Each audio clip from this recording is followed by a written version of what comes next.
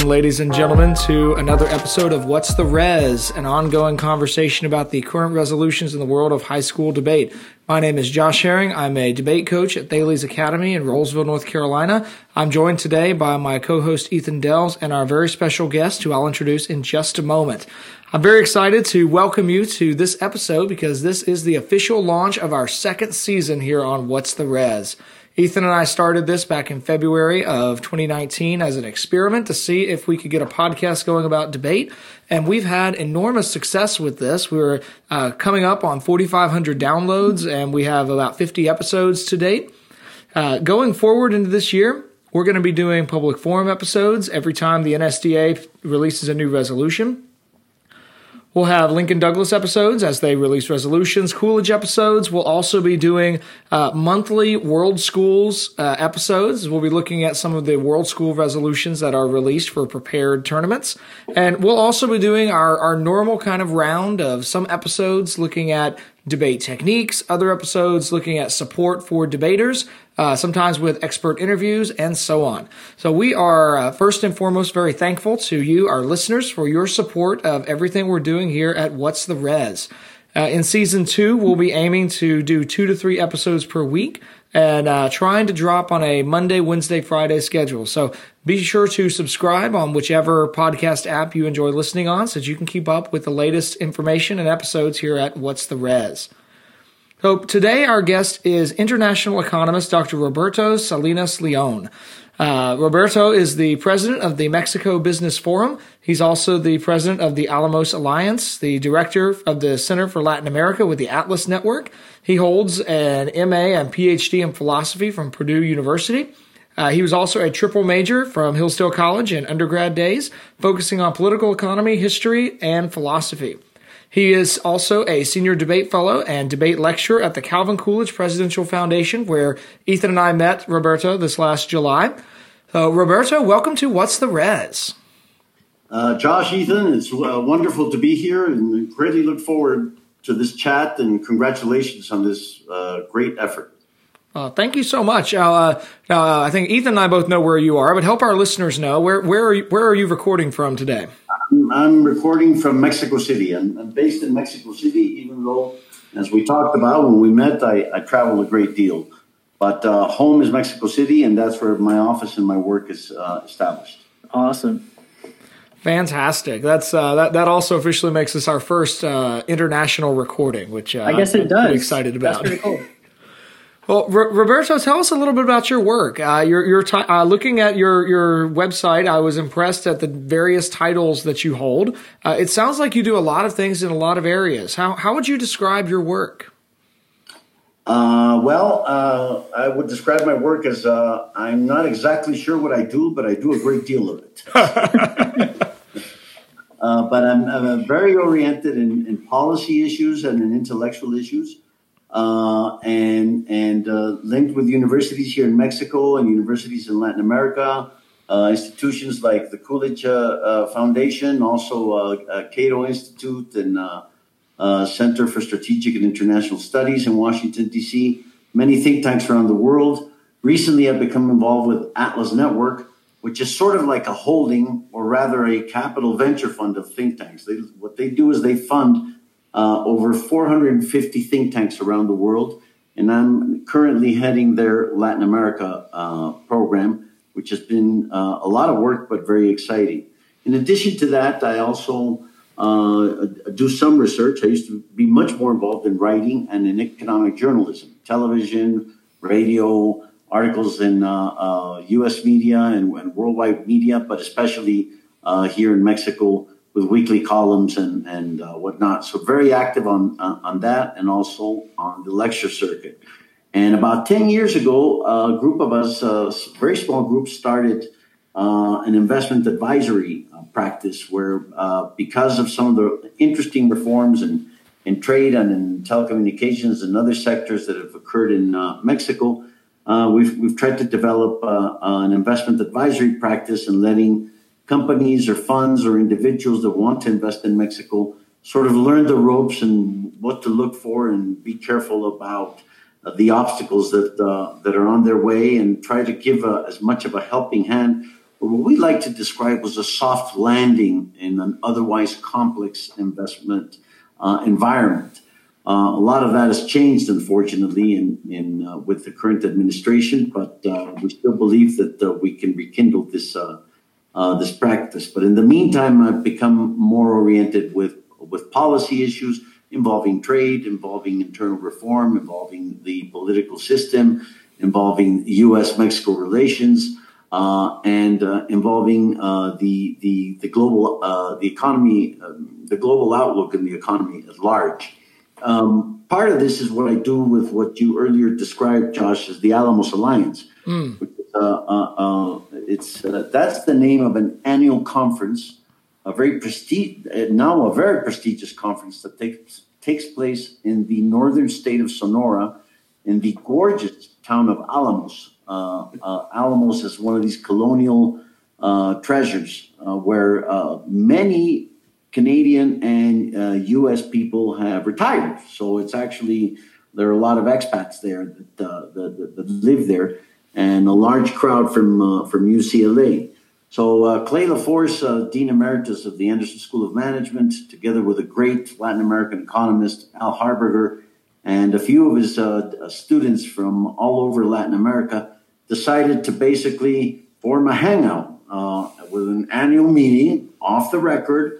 But some of these were former central bank governors or current governors as the central bank, or finance ministers, or people, or Nobel Prize winning economists, people of great stature that would come on an annual basis. And it's a small group. It's about 40 approximately that get together. And recently, in the past 10 years or so, it's gotten quite a buzz. So I'm fortunate that the board has asked me to direct and operate this this project. So that also keeps me very busy, but very much on the forefront of what the current global debates and economic and political trends are all about. So yeah, I keep busy. I also have time to watch European soccer, and believe it or not, even the NFL. What's your favorite team? Oh, come on. I'm from Mexico. It's got to be the Dallas Cowboys, man. Nice. That's a lot of things on that list for sure. And I mean, that's a lot of different things too. It's a lot of different groups. Do you have like a favorite kind of event to participate in? Or is it policy writing? Is it attending events? What's your top thing on that list? I miss writing. I do sort of very selected articles now. It's much harder for me now that I've sort of lost the inertia or the original groove. But I'm really happy with the work I'm doing with Atlas Network. I think it's been extremely exciting. We recently held a very important Latin America forum in the Dominican Republic, where we had over, my goodness, almost 300 attendees, all of them tremendous prestige.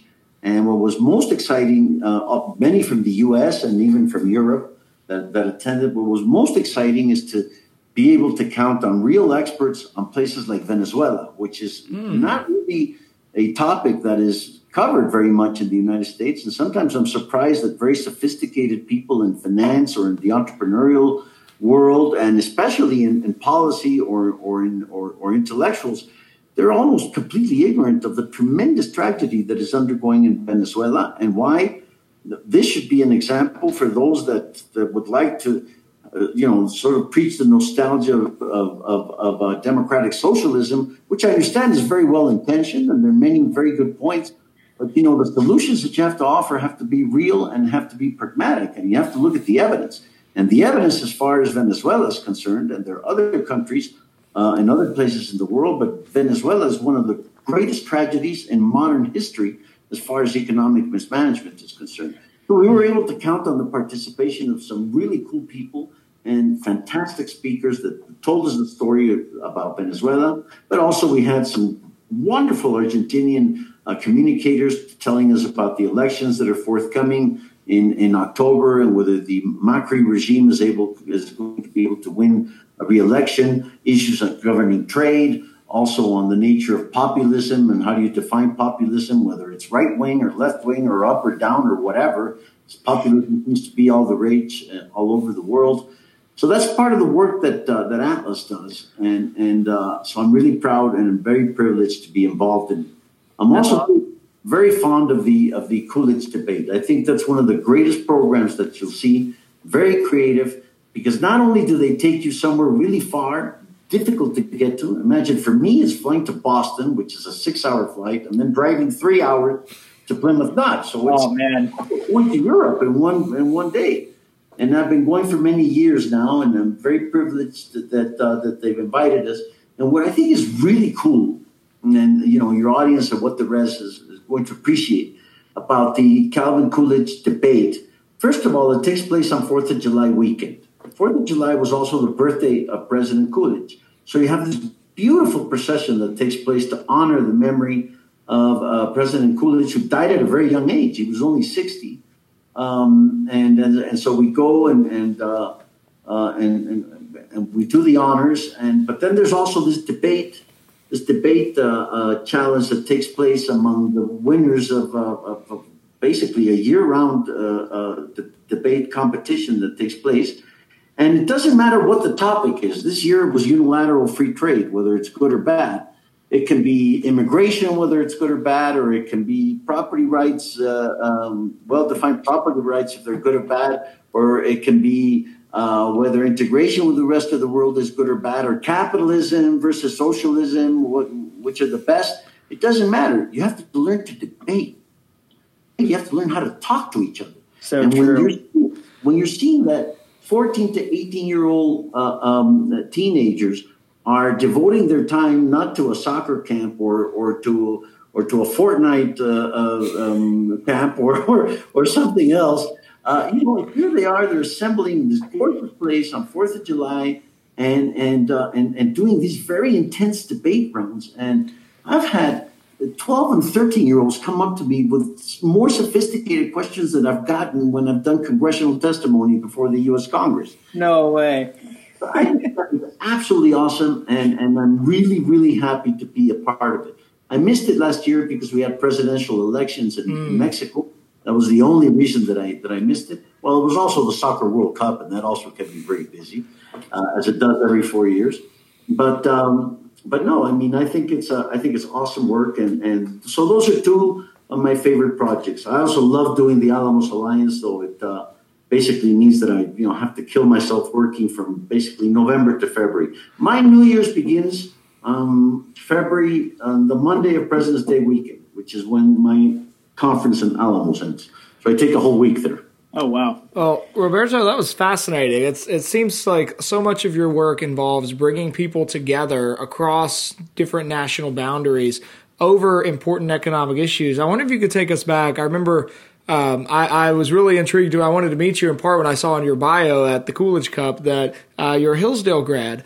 And I was wondering if you could just share with us some of your experiences about being a student from Mexico at Hillsdale College. Was Hillsdale super diverse when you were there or not? Or what was it like being an international student coming into the States at that time? Well, there were few international students, very few. And actually, for that reason, being such a small college, we became friends very, very quickly. So one of my best friends was from Singapore. Another one was from Guatemala, who later, basically, I was best man at his wedding, Jose Escobar. And there was a couple of others from Ecuador. There was another Mexican that we sort of hang out, not very much. But the Venezuelans were awesome. I mean, I still keep in touch with them. And we later became roommates at a house that we rented 2 blocks down from the main campus. Everything's 2 blocks down from the main campus in Hillsdale. So, Too true. Like, it's a very big place. It was a big culture shock when I arrived, coming from a city that back then in the early 80s was 14 million people, to a little town in the middle of nowhere in southern Michigan. With what is it, 8,000 inhabitants or 6,000 inhabitants? Sounds about right. Like that. It was a big culture shock, but there was those friendships that allowed me to adapt. And I must say, it had quite a cool academic program. Their liberal arts program back then was very strong, but econ was not very strong when I was there. They happened to be going through a transition. But their lecture series was spectacular.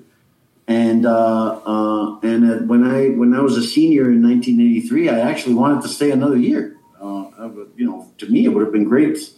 I loved it. I really enjoyed my time there. And I was able to do an internship in Washington for a whole semester, which was one of the coolest experiences of my life. I had some phenomenal teachers, and despite the lack of diversity, the professors and my colleagues there, I mean, many of them are still very, very dear friends of mine, and so it was a really cool experience. I'm glad to hear that. I know I found it quite difficult to complete even a single major there, and I find it very impressive that you did a triple major. I am curious. I always love hearing folks who have gone the academic PhD route and then end up going in very different directions career-wise. Could tell us a bit about your doctoral research, and did that have anything to do with kind of the direction towards economic policy that you moved in the years since Purdue, or are those really unconnected parts of your life? No, really, they're unconnected. I mean, I ended up doing a master's in philosophy at Purdue because I was offered a full scholarship there. I was offered a partial scholarship at Vanderbilt. My heart was set on going to University of Pittsburgh, but I was not accepted there. So I thought, well, Purdue is close to Hillsdale, first of all, still in the Midwest. Had many friends in Indiana, and I love their faculty. I did a visit over there, and it was a young and a great faculty. But it was what is called hardcore analytic philosophy. So it was all like philosophy of language, logic, theory, extremely rigorous. I had a great teacher at Hillsdale that managed to convince me, look, before you find out what you're going to do in life, you've been offered this great opportunity to do this master's with these great teachers. Why don't you go over there and give it a shot? So I did. And this was pre-computer time. I had to type my papers. I had to handwrite them and then type them. So and spend my time in the library. And basically, I used the weekends to catch up. So no time for any socializing. Apart from, I had a good friend that lived in Chicago. So about every 8 weeks or so, I'd go to Chicago and blow some steam there. And that was fun. The Cubbies game. I also like baseball. So yes, I love baseball as well. Well, and so imagine, the Cubs are near and dear to my heart. Anybody from Michigan, Indiana, with the exception of Notre Dame and possibly IU. Although I'm doing a lot of work with IU now, but that's just because one of my dearest friends went to IU, and IU and Purdue are supposed to have this big rivalry. But beyond that, I got into really knee-deep philosophical issues concerning political theory and the liberalism, communitarianism debate and the Robert Nozick, John Rawls debate and whatnot. But I always maintained an interest in economics. And this was during the lost decade of the 1980s, where populism reigned supreme in Peru, in Argentina, in Brazil, in my own country, in Mexico. So it was quite a disaster to see when are policies ever going to change. And in 1988, I was finally offered a job by a local think tank in Mexico that was working on market-oriented policies and especially on trade liberalization and free trade. And I knew a little bit about it. I studied part of it at Hillsdale, and I always liked to read about it. And so I get back to Mexico in 1988 when Carlos Salinas de Gortari becomes president. No relation. But, well, I used to say there was, but after he was deposed and shamed, then I said no. But truly, there is no relationship with him. He started what is called in Mexico the great new first wave of reforms, where he undertook large-scale privatizations of the telephone company and of the steel companies and of many companies, and tried to rationalize public finance and lower inflation and embark on trade liberalization. And lo and behold, 2 years into his administration, it was announced that there was an interest in pursuing free trade. So with the United States, a North American Free Trade Agreement. And that was at a small but influential think tank in Mexico with some phenomenal people and some of the greatest communicators that you'll ever meet. But no one knew how to speak English. And so whenever Time Magazine called or CNN called for a comment, or whenever The Economist magazine called for a comment, they would turn it over. Hey, Roberto, come on, you got to answer this. Nice. And I was like, oh my goodness. So I was like petrified that I had to be a quick study on all of this. And then all of a sudden I'm getting invited to deliver lectures at Rayburn House Office Building in Washington. And I'm getting invited to testify before Congress. And so I became one of the token go-to guys from the free market perspective. And even lo and behold, Hillsdale invited me to give, as an alumni, give a speech. And so, I mean, it sounds very haughty, but I sort of became like a mini rock star on the matter. That is awesome. And I find it interesting about the NAFTA thing too. That is just awesome. But it's not because it's just because I had command of English and so I could tell, what do I have to say? Well, look, you got to focus on comparative advantage and how this is going to benefit Mexico in the agricultural sector. And then, all of a sudden the ministers themselves were calling me, Minister Jaime Serra, who was the Mexican architect of NAFTA, is calling me to his office and say, how can we help you? What materials do you need? And I was going over to Dallas and fighting it out with Ross Perot equivalents and whatnot. And trying to get as much media exposure as possible because it came near and dear to my heart until it was finally approved in 1993. Just an anecdote, when in November of 1993, the U.S. Congress under Bill Clinton finally approves the North American Free Trade Agreement. It started on the 1st of January of 1994, so that means we're 25 years into NAFTA now. And I was in my honeymoon when all of a sudden, after it was approved, I had to basically take a day off to conduct a whole series of interviews because I was getting flooded with interviews. And, oh man! And my office said, "Well, he's on his honeymoon." And basically, people said, "I don't care." Well, that was a pretty cool experience. Was your wife okay with the interviews interrupting the honeymoon? I mean that sounds like a rough deal. It was very cool. Wonderful. What role did you play in NAFTA? Because I know when I was talking to you at Coolidge, you were talking about helping with NAFTA in some way. So what was your role in that process? No, just not really in the negotiations at all. But I had the good fortune of knowing many of the people. What they call the Mexico Investment Forum, not the business forum. It was the Mexico Investment Club, okay. Which is basically people in Washington coordinating with with the Mexican embassy in the United States, coordinating with groups of interest that wanted to push this, coordinated with companies. So I was on the fringe of that, and so I received a great deal of information, and I would try as much as possible to get myself involved with the think tank community so that they could open spaces and either debating people from, the AFL-CIO or debating people from the Sierra Club or doing congressional testimony and going to New York to the Council of the Americas, Council of Foreign Relations, and Chicago, going anywhere that I could in order to lecture in favor of why this would be good for Mexico. And so that my role was much more of a media advocate and a public intellectual advocate, writing a lot for the Wall Street Journal, for Barron's, Investors Business Daily, and whatnot. And I was very fortunate to receive great support from the think tank community in Washington and in other places.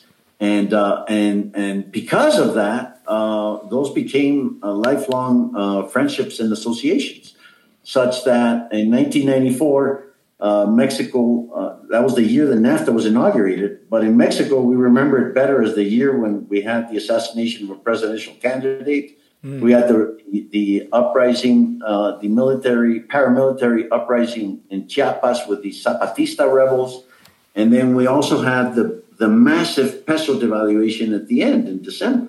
So all of a sudden, attention shifted from Mexico as being the darling of the emerging market and hailed as the great new economic powerhouse in the emerging market world to, an utmost disaster of a country that had completely mismanaged a massive currency devaluation. It was something like akin to what the U.S. suffered with the Great Recession. That's what, we also got completely wiped out with the Great Recession because our cycles are so tied now, since Mexico was part of the North American cycle.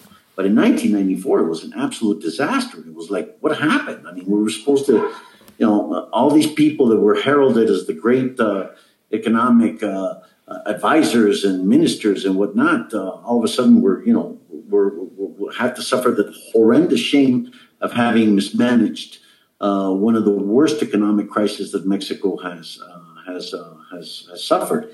And so the very same places in Washington, in New York, in Vancouver, in Toronto, and elsewhere, and even places in Latin America and in Europe, all of a sudden wanted to know what had happened. And as a result of that, I went from trade to getting extremely involved in monetary policy, which is still a topic that is near and dear to my heart. That's how I met Amity Shlaes and people from the Wall Street Journal back in the day. Oh, is that how you ended up being connected with the Coolidge Foundation through Amity? That's like a 6 degrees of separation. I met Amity Shlaes at a conference I organized in Mexico, where one of the themes was the peso devaluation, and I was introduced to her by friends that I had already made at the Wall Street Journal, because she was very much associated with the editorial page of the Wall Street Journal. I had already read some of her work and had a great admiration of her communication skills and the depth of her scholarship. And then all of a sudden, when she invited me, and this was even prior to her joining the Coolidge, the Coolidge Presidential Foundation, she invited me to become involved with debate, but also with lecturing in venues when Bush got started in Dallas, and so she organized these extremely high profile nonpartisan conferences. You had both Democrats and Republicans, and it was really the focus on the issues and not so much the focus on the politics, on the political orientation.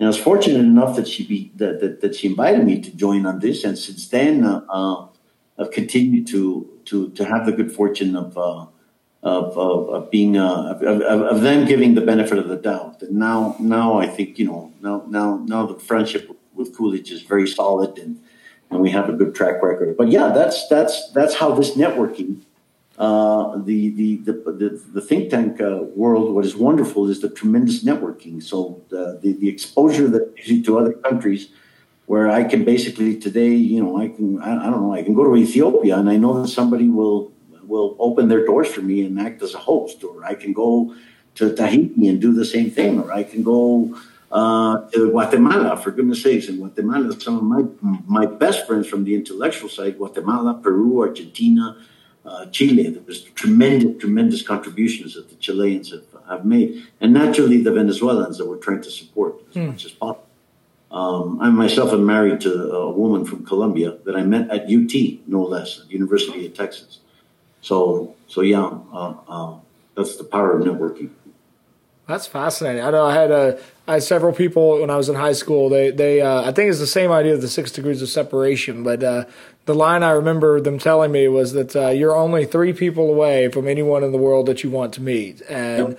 I played that game a couple times, and I don't know that it always stops at 3, but it is amazing to me how interconnected people are and different institutions are, and how some institutions manage to really multiply people's connectivity in that way. Yeah, and not only that, you form intellectual and professional relationships, but some of them turn into long-lasting friendships, and that's also another great added benefit of this exercise. So, well, Roberto, if you don't mind, I want to shift from the past to a bit more of the present with this next question. We're recording, of course, on the eve of, tonight is the first of round 2 of the Democratic presidential primary debates. So I'm just thinking a bit more contemporarily with this next question. I know you've already mentioned that President Trump's policies have not helped Mexico. I'd love it if you could elaborate on that and maybe even extend that to President Trump's other international economic policies. I know we've had a debate resolution that was dealing with unilateral free trade touched on both Mexico and China and U.S. economic relations. I know that extends to other places as well. But generally, as an economist, as someone who's involved in monetary policy, what do you think of President Trump's economic policies? And are his policies creating conditions for long-term economic growth? Well, some of them actually are. Though I personally think he tends to be extremely confused on the matter. I'm not sure if that's the image that he wants to give, and in truth he believes something else. I think there's a lot there of, are you going to walk the talk? And some of his talk sometimes seems to be a ploy to get things done. He said that NAFTA was the worst trade deal in history, and then he goes on and hails an agreement that is a distinction without a difference from NAFTA. Actually, it's a little bit of a step backward because of restrictions on the auto sector, which is the famous USMCA. And now he's threatening and going about that if you don't approve USMCA, or what he did with Mexico and saying that he was going to impose up to 25% tariffs if they didn't fix the immigration problem. First of all, you can't fix the immigration problem like that overnight. Not the wall and not the tariff retaliatory measures. Nothing like that to change it. What's going to change are the economic conditions in Central American countries. The illegal immigration from Mexico has dramatically dropped in the past 10 years. For every Mexican that is going into the United States legally or illegally, there's 3 of them coming back into Mexico. That may change because of our current president, but we'll get back to that later. So he's got the numbers all wrong, but he doesn't really care if the numbers are right or wrong. It's the message that he wants to send to his constituency. And immigration is what economists call a $500 bill. There's more value added in immigration. Let's say in cross-state immigration between Alabama and Oregon and the state of Connecticut and Florida, right? There's much more value added than trade with immigration. If you have mobility, that's one of the greatest assets that you can have in a country. And one of the great things about the United States is precisely that mobility that it has. It's another thing that's also allowed places like Canada to develop into world-class economies. In any case, I speak not just as a criticism for Trump, but anybody who opposes immigration on that same vein, I think is mistaken. And let me say that Mexico's immigration policies are actually far stricter than the U.S. immigration policy. So we're very hypocritical when we say, oh, we don't like what the narrative. No, I don't. I hate the narrative. We're not bad hombre, and we're a much more diversified country, and we're actually the number one client of the United States as far as exports, U.S. exports are concerned. Those tariffs would have decimated a place like Texas. And you won't find more Trump lovers than in Texas. I think that's the one where you maybe Austin is like the Texan Democrats, but outside of that, it's basically completely diehard Republicanism and very much supporters of Trump. And yet they're the ones who were scared to death with the 5% up to 25% tariff increase. So I think he's mistaken on trade because trade is not a zero-sum game. The idea of looking at the balance of payments, basically imports versus exports, as if it were gains and losses, is completely mistaken. Actually, the whole purpose of exports is to import. That's a bit something counterintuitive about trade. But if you think about it from a real point of view, why would you earn money? Well, you want to earn money because you want to spend that money on either your kids' education or on buying or leasing a new car or maybe buying a new shirt or giving my wife that money so she'll buy me a nice birthday gift. My birthday's tomorrow, by the way. So no way. Day after tomorrow. So early happy birthday. Thank you for spending some of this evening with us. Happy early birthday. Thank you.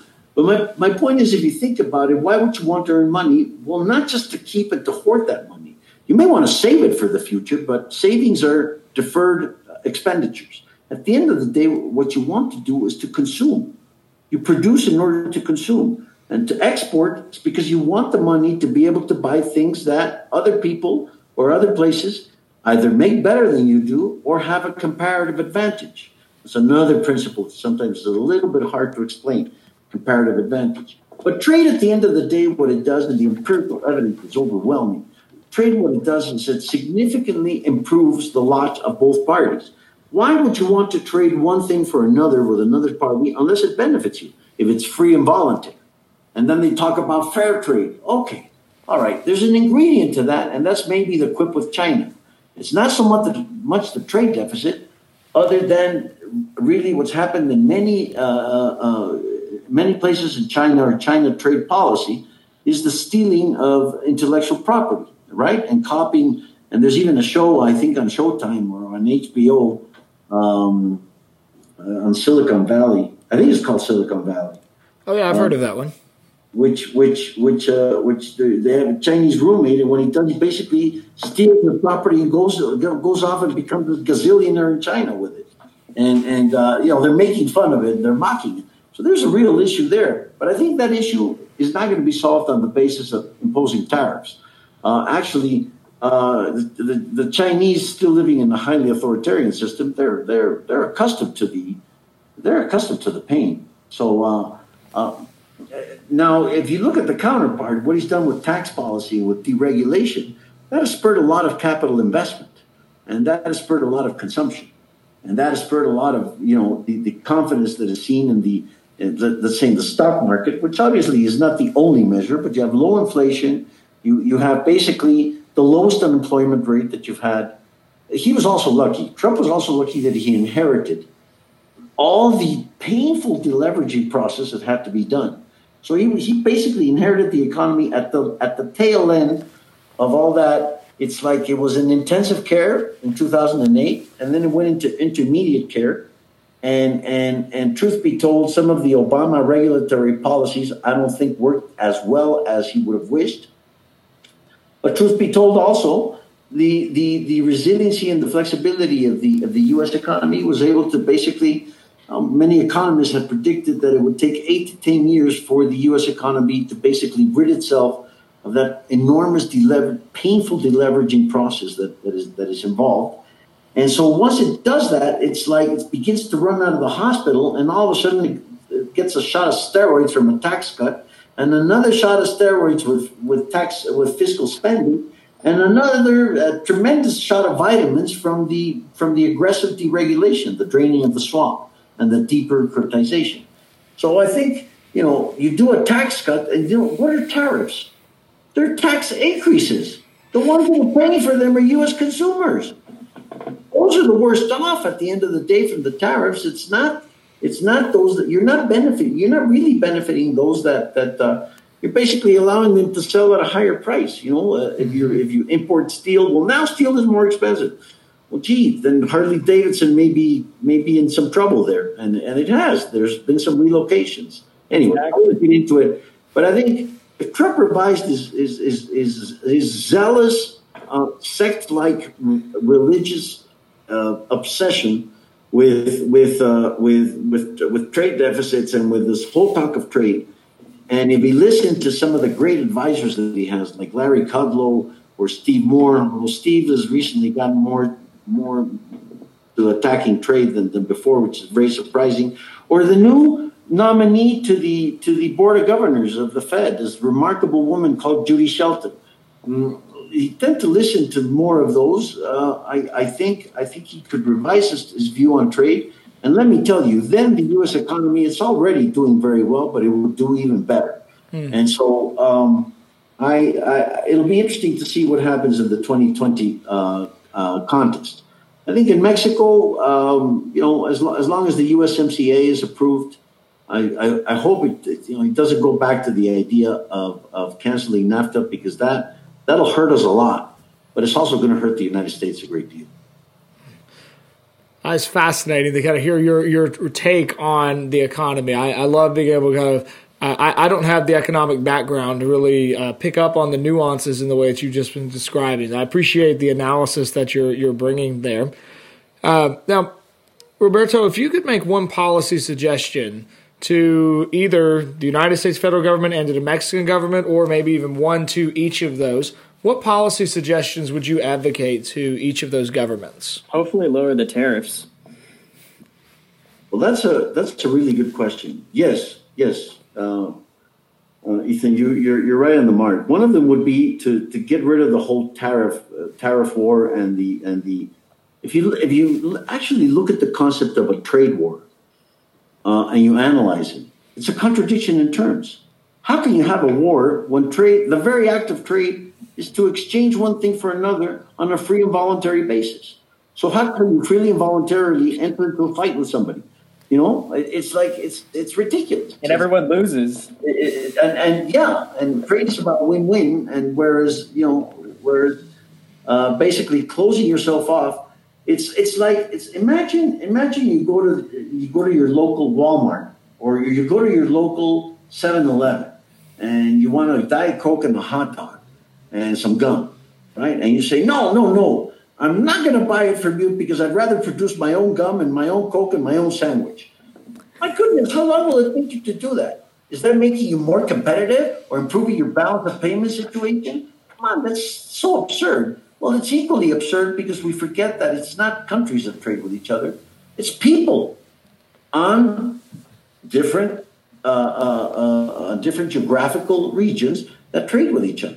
But let's not forget that point. So that would be one item that I would recommend. I would also recommend taking a hard look at some of the great work that some of the think tanks throughout Canada, Mexico, and the United States have done on immigration, where you can actually make markets on immigration. And what is really bothersome about immigration, and especially about illegal immigration, is not just the illegal part. Okay, I'm sorry, it's not just the criminal part. I'm sure. Maybe El Chapo's cousin is an illegal immigrant, or some distant relative, or some narco is somebody from the Zetas is an illegal immigrant, and they're good illegal immigrants and bad illegal immigrants. The illegal ones that are good, like the former chef who has now legalized himself, but Carlos Payan in Chicago, that now is the first Mexican restaurant that actually was able to get a 1 Michelin star. Imagine that. Not in Mexico, but in Chicago. Don't tell us that in Mexico we wouldn't want to have that human capital back with us. And there's some others, that have been responsible for assassinations and for horrendous crimes and whatnot. But look, that's also the case. If you're going to use that logic, 8 out of every 10 violent crimes committed in Texas are committed, guess by whom? By Texas. Does that mean we have to build a wall around Texas to avoid those Texans going into Oklahoma or perhaps even into Arkansas and whatnot? No. What you do, that's where your rule of law is so special, and your anti-crime and your anti-crime policy becomes so special. You try and minimize that as much as possible, and you apply that to illegal immigrants too. But there are other proposals where you take, for instance, the fiscal cost, the tax cost. How much is this immigrant going to cost the United States government as far as Medicare, Medicaid, Social Security, other types of insurance that are paid for by the government? Well, then in order to get in, you have to get a visa, a special visa or a tariff visa, in which you pay the equivalent of what you would cost the U.S. government over the course, let's say, of 15 to 20 years, right? And that might be a gargantuan amount, but you could create financial capital markets where you could extend a loan that you could go off paying little by little once you're legal. And you're going to, and that's, these people spend fortunes on coyotes. You've heard of coyotes, right? Coyotes. Coyotes are basically intermediaries that help illegal immigrants cross into the United States.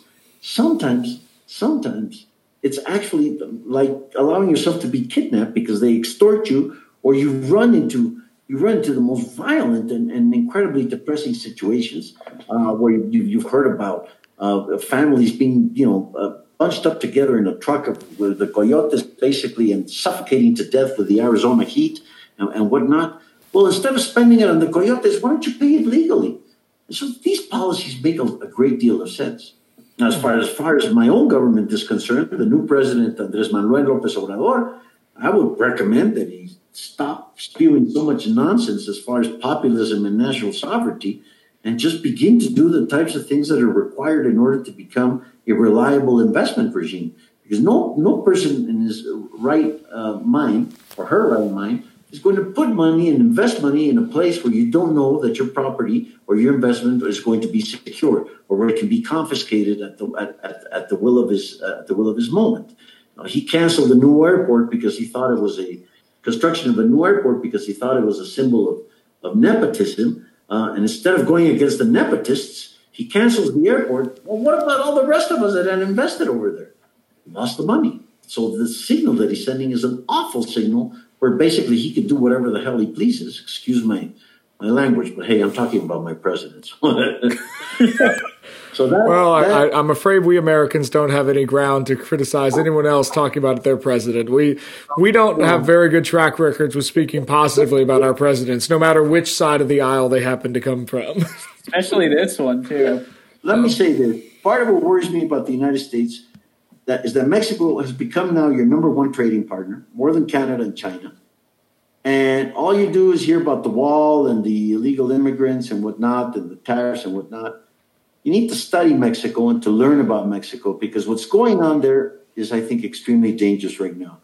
You could very quickly have the current government turn into an authoritarian regime, and part of it is you don't want that fire on your back, and not even the strongest and largest and biggest wall in the world is going to detain the potential flood, the resurgence of illegal immigrants if things go sour in Mexico. So you want a neighbor that collaborates with you, and sometimes that nudges you to do the right thing, such as approving the USMCA. But I think in this sense it's extremely important to be able to learn from what's going on. If you learn what's going on in Canada, we'll also learn what's going on in Mexico, on the good side and on the bad side. Look at the incredible amount of trade and economic exchange that takes place at the border. But look at also what happens with issues surrounding some of the failed regions because of the lack of rule of law or the failure of protection of property rights. And to that end, I say here in Mexico, we have to learn, and we can't just unilaterally say that we don't like Donald Trump because of his very foolhardy stance on trade and his very visceral and very damaging narrative. There's an issue of dignity there. On the other hand, you look at some of his other policies, and I think if we're objective, we would have to applaud them. But that's why it's important to learn. Well, that's certainly an excellent piece of advice, Roberto. Well, let me ask your advice on another area as we're kind of headed towards the end of tonight's episode. Now, I know you've been around debate for quite a while. I think if I'm counting the years right, you said you've been at all but one of the Coolidge Cup debates for the last 6 or 7 years. 7 years. Well, what advice would you offer to novice debaters, to people who have gotten just a taste of debate and that they're kind of excited, but they don't really know what to do yet? And particularly, do you have any economic research tips or any research tips in general or thoughts on communication style? What advice would you offer to people who are brand new to debate? Well, my first advice is that kids nowadays have the technological wherewithal to be able to very quickly get research. And that's what I've noticed, is how incredibly able they're able to prepare, not even knowing what side they're going to debate. We've done mock debates where I've had to defend protectionism or defend anti-immigration stances, and in order to show these young men and women that are coming to join us, in order to show them what it might look like. If I'm debating Matt Denhart, Matt, by the way, happens to be an expert on immigration. If I'm debating him on issues of immigration, and he does the same thing, what would it look like? And so the first thing I would recommend, and especially if you're going to get involved with Coolidge, is first read about President Coolidge and read Coolidge. Coolidge had the great humility of being a very simple man in terms of his words and his explanations. Also a very serious one. So I think there was a great deal of wisdom involved. And he hated the idea of these know-it-alls from MIT and Harvard and whatnot coming in and saying, "Oh, Mr. President, but the general equilibrium model that I have now shows that if you do this at the right, that, or with this type of formula, and you derive a transcendental deduction of some incredibly complex theorem, which makes you really proud because it shows that it seemingly shows that you're really intelligent. And then you got to explain it to, the regular men and women. That's the hard part. That's the hard part. That's what Coolidge mastered. It was the common sense principles. Let's not forget, economics is about life. Eco comes from home. So that's why it's the economizing of the household. And David Hume understood this, and Adam Smith understood this, and there's Ludwig von Mises certainly understood it. And so, but that means that we all sort of already have, like Plato would have said, a little bit of economic knowledge already inside of us, and we want to do is perfect it. And how to economize is basically how to become more productive, how to do more in less time and with less resources. Why? Because that's going to improve our standard of living. So there's a ton of material that is fortunately available. What would I recommend? I would recommend, first of all, that young men and women read Eat the Rich by P.J. O'Rourke. That's one of the most wonderful textbooks that you'll see. I think some of his examples can actually, he could do a new edition and improve them. But that's a great, great book because it goes to the heart of the common sense approach to economics. There's another book called Common Sense Economics by Jim Gortney that has gone through several editions. That I would also truly recommend. And then, beyond the just immense amount of research and fantastic research that is going on, I would also recommend a wonderful book by the former editor of The Economist. Oh, by the way, I was also very much involved with The Economist here in Mexico. I used to run their conference program, the magazine, The Economist. Nice. I would say read The Economist. Whether you're in favor or you're against what they say, their prose is beautiful, and they're always explained it in a very elegant fashion. And you may disagree with them or may agree with them or whatever. There's a great book that was written at the turn of the century by Bill Emmott, former editor of The Economist, called 2021 Vision. And it's sort of like a take. It's not 2020 vision, it's 2021 because we're in the new millennium. And there he talks about the role of dialogue and civilized conversation and public intellectuals. The great Frederick Hayek, who was like a hero at Hillsdale College, used to say, he who knows economics, knows only economics, knows very little economics. Which means if economics is a science of life, it also has to involve politics, it also has to involve law. It might also even have to involve a study of morality and ethics. And Bill Emmott was able to capture this in outlining the great challenges of the new millennium in this book, 2021 Vision, in which he says, beware of the humbugs who sell you magic wands or instant nirvana or instant solutions to our problems. Instant nirvana. That's a great phrase. That is the second presidential debate. You'll see many politicians saying, "Oh, I'm going to solve Social Security, or I'm going to solve the healthcare, or I'm going to guarantee a Green New Deal, and then I'm going to finance it with modern monetary policy." And a lot of this, you'll hear it back and forth. Or Trump will say that he'll fix everything, and within 1 year that everything will be wonderful and beautiful. And politicians are prone to this. Part of what debate does is deconstruct those myths, is bring us back down to earth.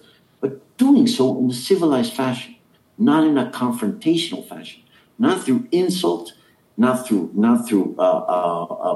pejorative, adjectival methods. It's actually through conversation and through an exchange of ideas.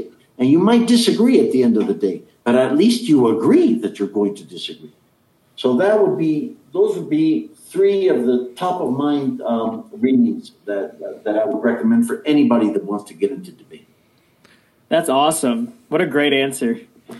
Those really are some great books and great suggestions and ways to think about it. I love the comparison you made between the very abstract theorem versus something that really can be explained to anyone. I think that's a constant tension in debate. and how it connects to life too, like how eco relates to home. I actually didn't know that, but I really like how economics isn't just all about economics, but it connects to all of these different areas, and it's more, comprehensive and important and significant than some people make it out to be as well. It really is. It really is. When people talk about inflation and interest rates, some people don't realize how near and dear to the economic daily activity and our daily routines. Coolidge understood this. Less government. If you reduce the budget, if you reduce government spending, that means more in the pocket of the everyday citizen. That's not like common sense, but he understood it, and he was able to explain it with such remarkable finesse, wisdom, and humility.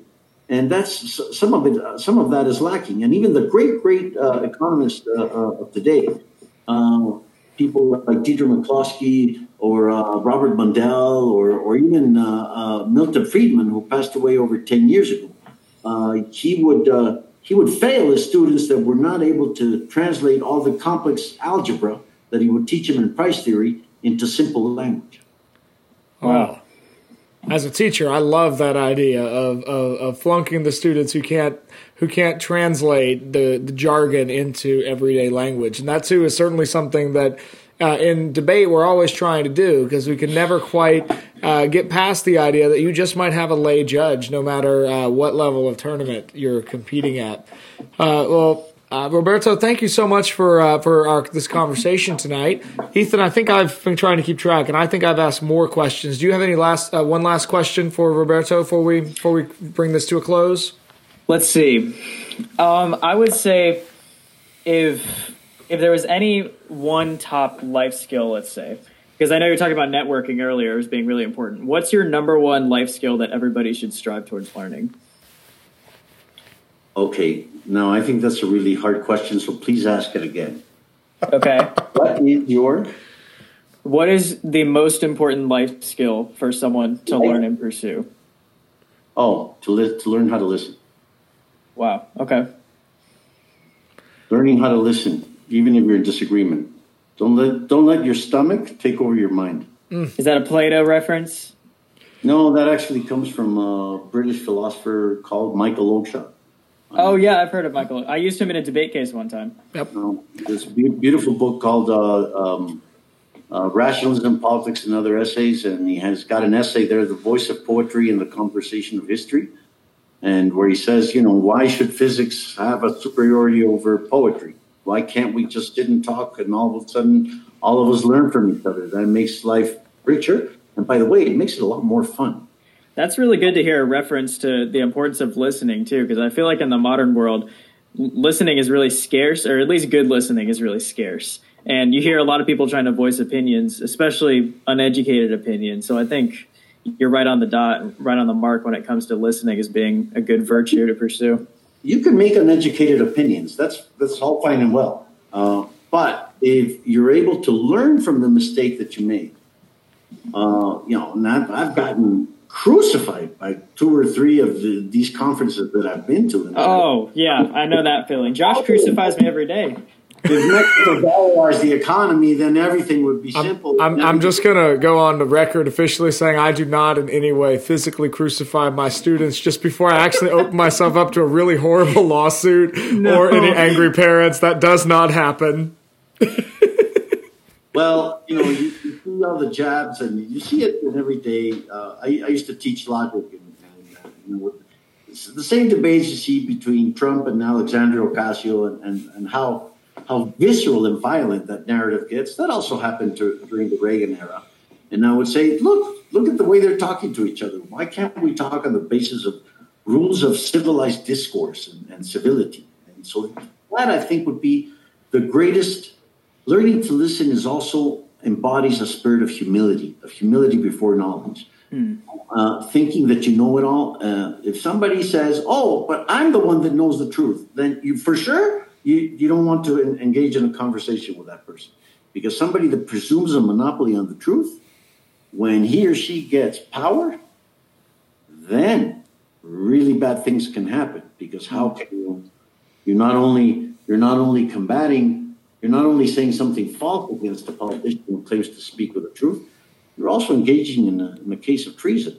And that can lead you very quickly down the road, as it did with Stalinist Russia or with Pol Pot or with Mao Zedong, to the grave. And that's the issue of knowledge and politics there, learning how to listen, being civil, being humble before knowledge. That would lead me to recommend one fourth last reading, which is the Nobel lecture by Friedrich Hayek on the use and abuse of knowledge in science. It's a beautiful essay that teaches you about the limits of knowledge. Wow. Yeah. I like the point about good listening for sure. And how debate, because definitely one of our goals at What's the Res is to help use debate to assist in discovering truth. And I think, again, you're right on the mark when you say that a lot of people think that they have the truth, but when they get into power, then it's quite evident that they don't. Do you think debate plays a large role in helping discover truth through civil discourse? I think so. I think at least it teaches you to be closer to. I agree. I completely agree. Or at least to revise your views, right? If you stick to a point and you're not, and no matter what, and come what may, and that's going to be the point, and regardless of the facts, then how can you possibly engage in debate, let alone dialogue? That goes back to the humility thing, too, because the very word dialogue entails dialectic, entails exchanging one idea for the other, but it has to be in a civilized fashion. It has to be rule-based, and that's what's so beautiful about debate. I completely agree. I think this has been a great interview. So thank you so much for coming on. We really appreciate this. Well, please send me a link where we can listen to this, where I can show it off to my wife. Oh. For sure. We definitely will. We'll do that. We would like to. We're recording this on, what is today? Tuesday night. We're hoping to drop this on Friday, so we'll send you a link as soon as it is live. Roberto, thank you so much for this conversation. This has been truly a joy to get to learn more about you and your work, and really to hear your advice and your views on debate and communication. It's been really helpful this evening. Josh, thank you, and Ethan as well, and for everybody at What the Res. I hope to be able to converse with you soon. Well, ladies and gentlemen, thank you, too, for joining us tonight for this special episode of What's the Res. We will be back very shortly with our regular episodes, which are part of the ongoing conversation about the current resolutions in the world of high school debate. Come August 8th, the NSDA will release the public forum and Lincoln Douglas resolutions, and we'll be here with analysis episodes as soon as those do. Ethan, where can our listeners get in touch with us if they want to do that? If you want to get in touch with us, you can always email us at whatstheres@gmail.com. That's WHATSTHERES@gmail.com. You can follow us on Instagram, Twitter, and Reddit at whatstheres_, or visit our website. That's www.whatstheres.com. And we will be sure to get back to you. We'd appreciate any feedback you have.